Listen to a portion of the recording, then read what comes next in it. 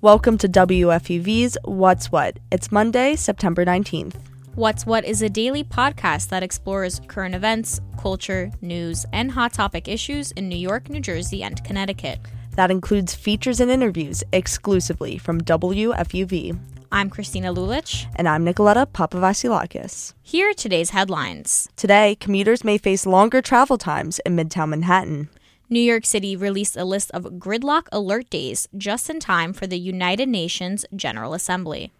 The annual assembly is a week long, bringing delays and road closures all over the city. Traffic moves at its slowest pace of the year in New York. It could take commuters up to an hour to move 4 miles down the road. The MTA also changed several bus schedules to prepare for the longer travel times.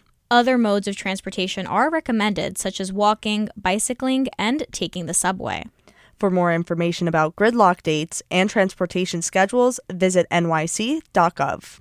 More asylum seekers were bused from Texas to New York this morning. Yeah, Nicoletta, and now El Paso is hiring its own charter buses to make future journeys. The mayor has previously spoken out against the practices of conservative governors.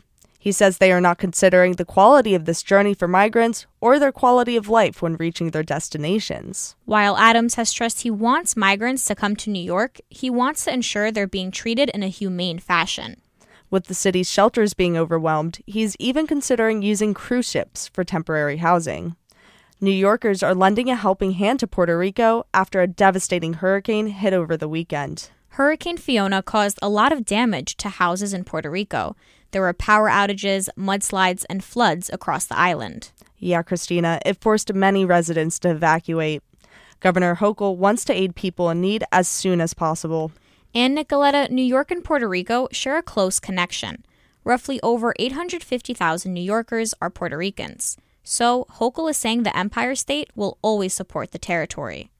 Some ways local organizations are trying to help Puerto Rico is by providing rescue supplies that don't require electricity. Since several power lines went down, advocacy groups are saying there's a big need for batteries and solar-powered equipment.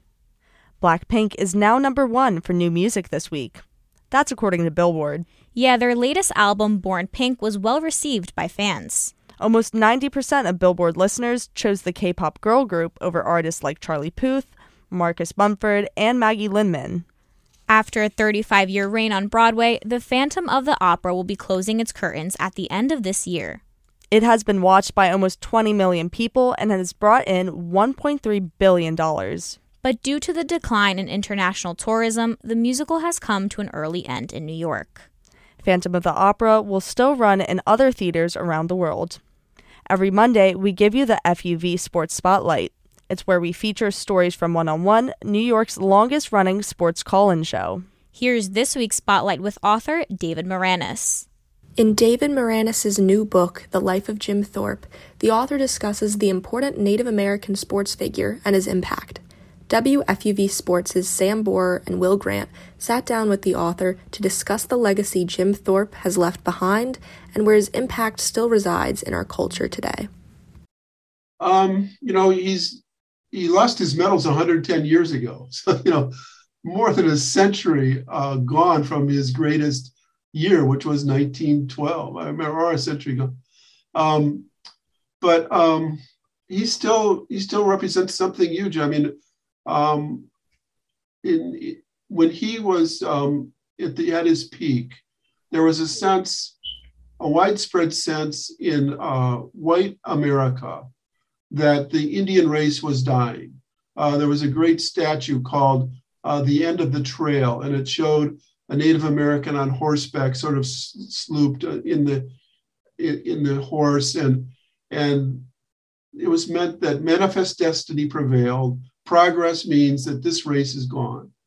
Well, it didn't die. There were about 260,000 Native Americans at that point in 1915, and now it's many, many, many more. They figured out not only how to survive physically, but also culturally.